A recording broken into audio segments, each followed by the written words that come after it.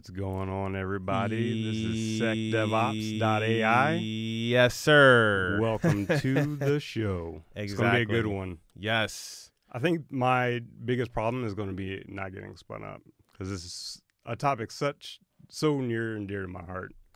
It's Taking it really serious. Not getting spun up on what? Just not getting too excited. Yeah. Like, how do I hold in all this excitement before this podcast? Exactly. So I'm going to try to stay smooth, cool, calm, and collected. There you go. So what's the topic for today? The topic today is threat intelligence. Don't get spun up. Trying not to. Trying to contain myself. Yes. Threat intel, a topic that's near and dear to both of our hearts. Yep.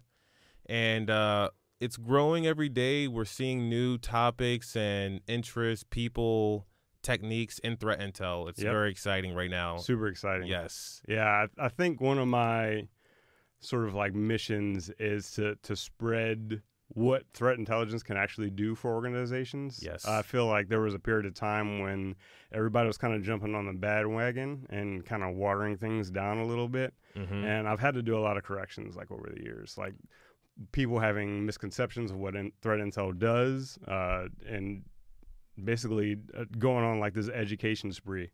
Right. Yeah. So let's jump into it. That's a great place to start. You know, education spree. Yep. There's a lot of resources out there for threat intel. Mm-hmm. One of the best areas that I see to get started is really just getting your hands on to some data, reaching out to the community to see what's going on. Yep. And getting some training if you're lucky enough. Maybe you have some on-the-job training that you can participate in. Yep. Yeah, so, I mean, there's a few, like, I wouldn't even say a few. There's a ton of different ways to get in threat intelligence. I came the traditional intel route. I've seen people come from help desk, system administrator route, and they've been able to become really good threat intel folks. But I would say that, and people are going to try to, like, correct me or might have a completely difference of opinion, but I think threat intelligence is one of the easiest things to get into, but it's also one of the hardest things to master, I think. Because I've taken people that are straight from college who might not even necessarily have a background in cybersecurity, but they have like good writing skills, or they can really think, have really good critical thinking skills. And I've turned them into self-sustained junior intel analyst. Excellent mentor. So that's another education topic. Yep. And we'll have some stuff in the show notes. We have some topics we were discussing for the past few days, just in general. I think that when it comes to like the education and, maybe we don't need a vast amount of experience to be intel analyst. I don't believe that you need an abundance, right. Especially when we have routes like the traditional intel route. You were talking about the traditional game of intel that's probably dealing with something military related. Yep. We have the military at our disposal to jump into the threat intel type of capabilities and learn about all aspects of intelligence. Yep. Yeah, so that was like really close hold at one point in time. Like no one outside of DOD or the government or military was doing intelligence like things. You had things like business intelligence that was kind of blossoming in the 2000s, but you didn't really get all of that tradecraft out into the world until threat intelligence became the hot button topic. And I'd say it became like really hot button probably starting around 2010, 2011 is when it started really spinning up. And I just so happened to be in the right place in the right time. I'm not going to, lead everyone astray and think that, oh, yeah, I did all this because of the decisions I made. This is a lot to do with luck, but also a lot to do with preparation as well. Yes. Huge.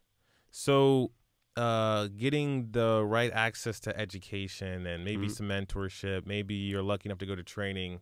Yep. I think that one of the stressful parts about breaking into any kind of facet of cyber is the employment. How do you get the first foothold into the threat intelligence route? From what I've seen, a great avenue is just being connected. Yep. and knowing somebody, Yep, right? true. And maybe you have a friend that's doing threat intel, or you met someone at a conference, and that could serve as a great avenue to get started. Yeah, I mean, I think that one of the things I preach all the time on my LinkedIn is find a project that kind of helps you build the skills that you want to use, like in the workforce. Sometimes, especially like early on, you're not going to just immediately jump into a role where you can actually like be operational. Like you just don't have the experience. Mm-hmm. But if you manage to get an interview and you have at least can talk intelligently about threat intelligence, what does it mean to do stakeholder analysis? What does it mean to be able to pivot amongst data sets? All of that stuff is super important. And if you have the experience, even though it's not necessarily you never got paid for it, it's still valuable. Because, I mean, if you look at the cyber gap that we're living in now and how it's going to continue to grow, people are going to be able to get jobs way easier in cyber than a lot of other fields. Like, you just can't jump into being a lawyer. But we're hurting so bad for people that now is the time. If you want to get a job that's going to take care of you, take care of your family, you can make it happen in your off time. You can drive truck during the day, and then at night, you know, get on your grind, work on your project, and be able to actually get a job doing cyber stuff. One of my close friends who I started learning cybersecurity with, he used to be a truck driver, and that's exactly what he did. Wow. Yeah. Imagine that. Yeah. So maybe we can get him on this show sometimes. We can talk about that'd be cool. the transition. But yeah, you can transition from literally anything. Yep. One of the things I do find that might be a bit difficult is, you know, when it comes to other aspects of cyber, there's certifications. Yep. But there's not many geared solely towards threat intelligence. That is correct. There's one that I know of, and it's really good. It was made by a guy named Rob Lee. It's with SANS. So it's the SANS CTI course. I've never taken it. I've heard good things. So that is definitely an avenue. Some people don't have the money to do those SANS courses. I mean, it can be expensive. But I would say that that's a pretty good way to sort of get like completely immersed. And it might not even be like a course that you would just want to take off the bat. Back in the day, at least when I looked at the course materials, there were quite a few prereqs that they recommended doing with SANS before you jump into CTI. Right. Yep. And, you know, if you have the resources to pay for the course, you also have to have the resources or the time, the opportunity to practice afterwards. Otherwise, all that information might be forgotten. Right. So that's a interesting one. Only one that we know of. We're going to do some research, and maybe we can dig up some other ones that could be applicable. Maybe it's time for me to make my own. Maybe it's that time. One of the things that I want to sort of explain to everybody that is really important when it comes to threat intelligence is the ability to communicate. And this could be verbal or written. From a writing standpoint, that is where I see the biggest gap between the biggest delta between where people are and where they kind of should be. I take huge pride in my ability to write. I'm not saying I'm perfect, but I've put a lot of time and effort into honing my writing skills. One thing that I want to put out there, this is a secret. I should be charging y'all for this. But one thing that you can do is take a big story. This could be something huge like a Stuxnet story or Heartbleed or Drupalgeddon, Struts, NotPetya, all of those like really big, like hard-hitting events that everybody I think should know about, at least to at a really basic level. But take it something like that and then write a 500 word like or a little paper on that topic. Then write it in 250 words, and then write it in 100 words. So if you can write something about NotPetya in 100 words and have zero fat, like you're starting to cook with grease. Oh, that's a really good piece of advice. Yeah. And I think that's something, you know, that anyone viewing in should really take to heart. That's something that I think that we should both definitely take to heart to do more often.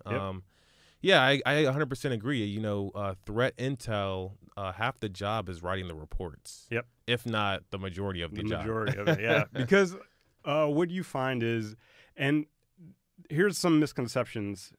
I wouldn't even say they're misconceptions because sometimes they're true.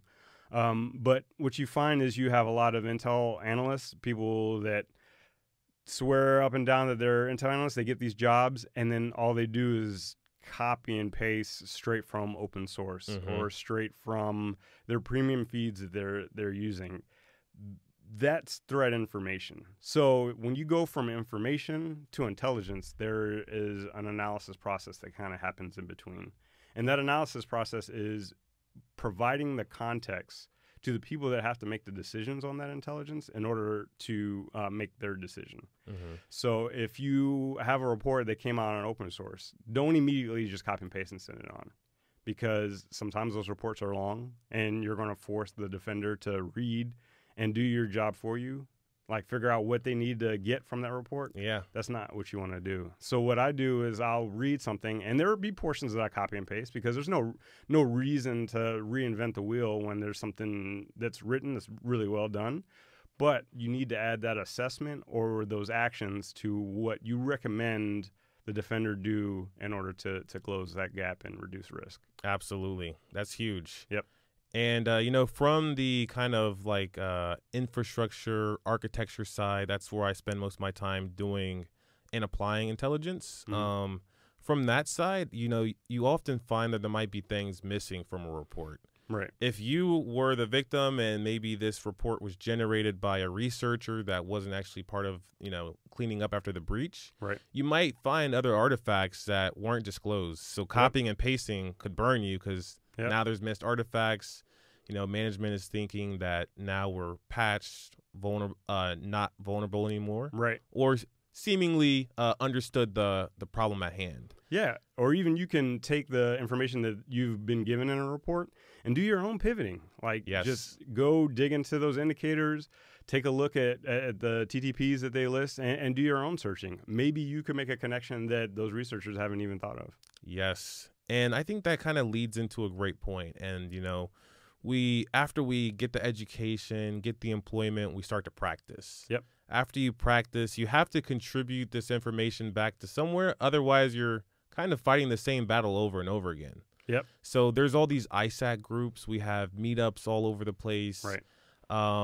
I've been really enjoying the shared community, like the ISAC groups and whatnot, because they go beyond indicators. There's now kind of a forum, a discussion board of like, what are you guys seeing? / does anybody know about something around this subject that I might be compromised in some type of way? Yep, especially because they're broken up into sectors. So you have your FSI sec for financial, you have health, you have media and entertainment, you have all these different ISACs that are really focused in your sector. And that's really important because that pivot is only a few clicks away from your organization. Like if someone's coming after Netflix in particular, they could first go after another big studio or another tech company that's like Netflix. Yes. And make that pivot to me, and then I have to sort of react and use that indication and warning to prepare our defenses. Exactly. Huge. And, you know, some of these groups are closed. The best way to get access is by contributing back to the community. Absolutely. Especially if you don't work at a large organization. You know, that's the best way. Yep. Even if you don't necessarily have the chops to present a great intel, like, finding these great nuggets, just being a part of the conversation is huge. Yeah. Just being involved. Don't be a fly on the wall, collecting everyone else's intel and then calling it a day. You have to contribute. You have to go out and meet people because sometimes these closed forums, you have to get nominated and then you have to get vouched by 2 different people in order to be a part of it. And no one's going to vouch for you if they don't know you. Fly on the wall. Yeah, maybe. It could be. Yeah. And one of the things that I've been seeing also is how do you retain these connections and you know, threat intel is all about the quality of data. Yep. If you're not getting good quality of data, then you know the protection that you can provide is now a bit suppressed. Yep. What are some things that you do to stay relevant in, the threat intel community? So there's two things that you do in order to stay relevant and also get good data. In order to stay relevant, you got to keep your network alive.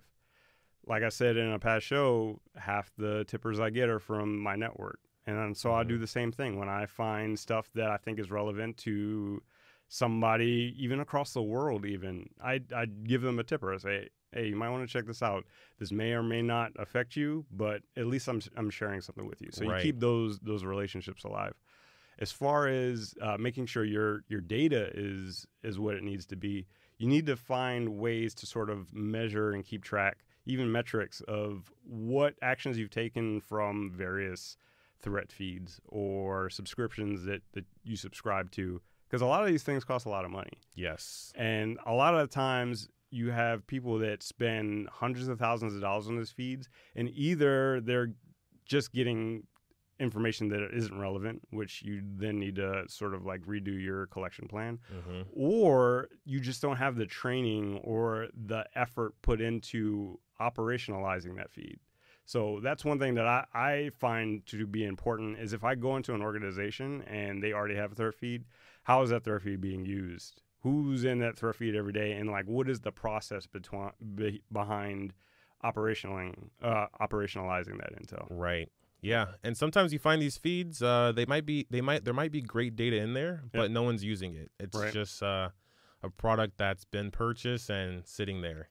Yeah. So there was a stat, and this was years ago. This is probably 2015 or so. I think it was in one of the Verizon reports that they did a comparison of like 7 different threat feeds, and they wanted to see what the overlap was, because you hope that if everybody's collecting the same stuff, like then you're not really missing much by not having like all of the threat feeds. Right. But these are like 7 like premium threat feeds at the time, and they found that there was only like a 3% overlap between the indicators. Yeah. And this is in 2015.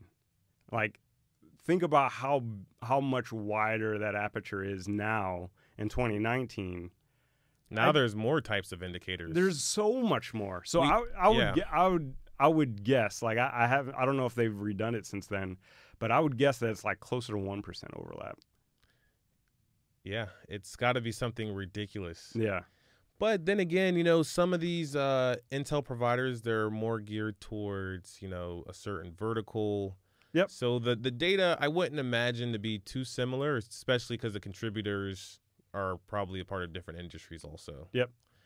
Oh, and I also want to make sure I mention that I'm not downing threat intel feeds whatsoever, because they are doing a service that no one person can do. They're pulling from all sorts of different sources, different closed sources. They're pulling from their own infrastructure that they've spent years building. All these like honey nets that they're collecting, passive DNS stuff that, you would have to spend years if you were going to do it on your own, like trying to build your own infrastructure. It just doesn't make sense. Not at all. And also, if you have a newly sort of like furnished threat intel program where you might have 1 or 2 people that are kind of focused on it, having a vendor that you can reach back to do like some of the RFIs, some of the bigger projects that you want to get done, but you're still in build mode. You're still trying to build your processes. You're still trying to integrate threat intelligence into your vulnerability management, your threat hunt program, red team, your enterprise risk management. You're just trying to integrate it in all these different things. And while you can have a vendor that's collecting information for you. Yep. Yeah, they're definitely, if you pay them, they're there to, help you out. Yep. Coming from a guy that, works at a product company, right. My passion is cybersecurity. And it's really to apply my hard lessons that I've learned over time to organizations for better protection. And it makes me feel good. Hopefully, everyone is winning. I think that it's unfortunate when we do hear things like, oh, I'm going to give up on indicators, or I'm going to go all in on indicators. There's always a balance that you need to find when setting up a truly incredible architecture. Yep. Setting up architecture. And then the most important thing, I foot stomp this just about in every article I write and every show that I do about threat intelligence, is our our craft is based on the stakeholder. Like, if you go into an organization and you said, okay, this is what we're going to do. We're going to track these APTs. We're going to look at these threat feeds, and we're going to join this ISAC, and that's going to be our threat intelligence program. You're doing it backwards. You need to go into an organization. First, you need to figure out what those crown jewels are, what is necessary to protect in your organization. Then, and you could even find out what those crown jewels are from your stakeholder analysis. So actually sitting down with each individual stakeholder and saying, what are your intelligence requirements?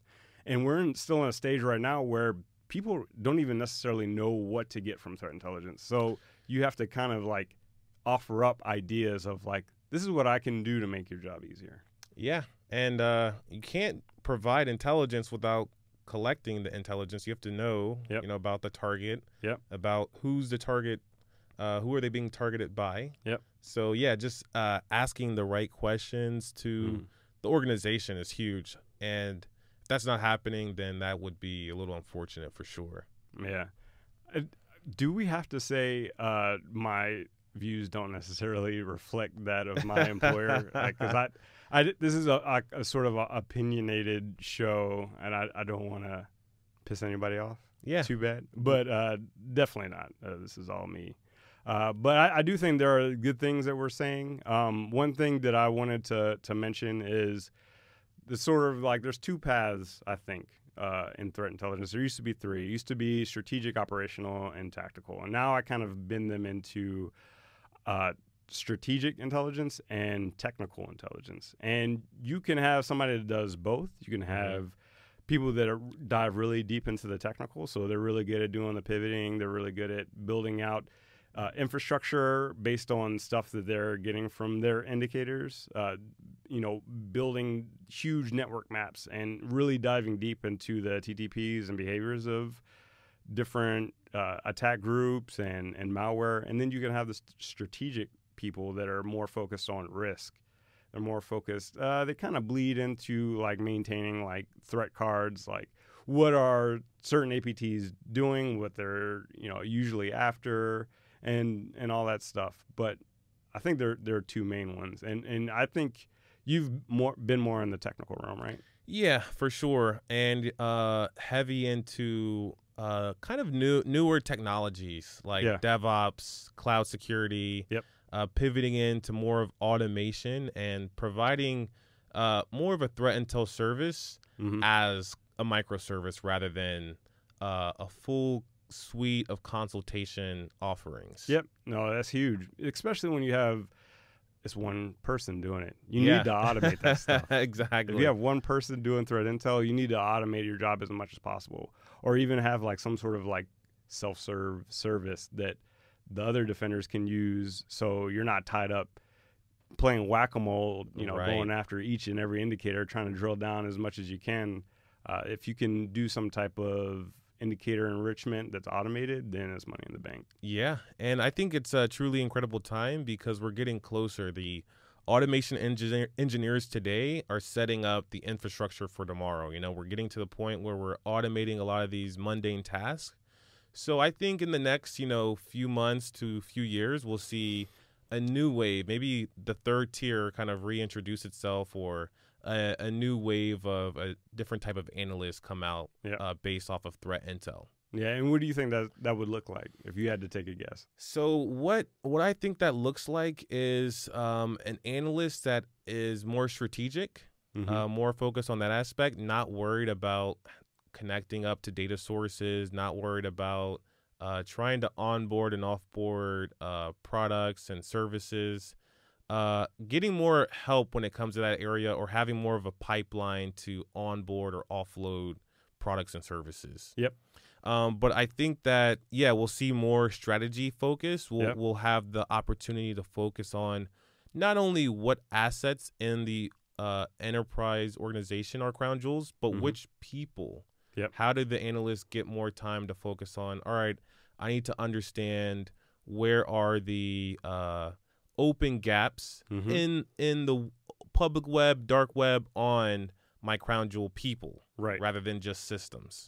No, absolutely. So there's sort of like this idea, and I've run into it in so many different areas. But there's sort of the science of threat intel, and then there's the art of threat intel. Yes. You can automate science.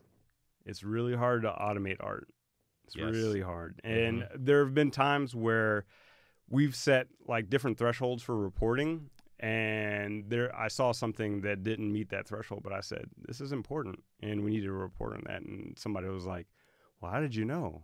I mean, I literally could not articulate, like, I don't know. I just felt it in my bones. It would be like asking a detective, Yeah. what made you think that this guy, it's just a combination of experience and history all in one. Right. Yes.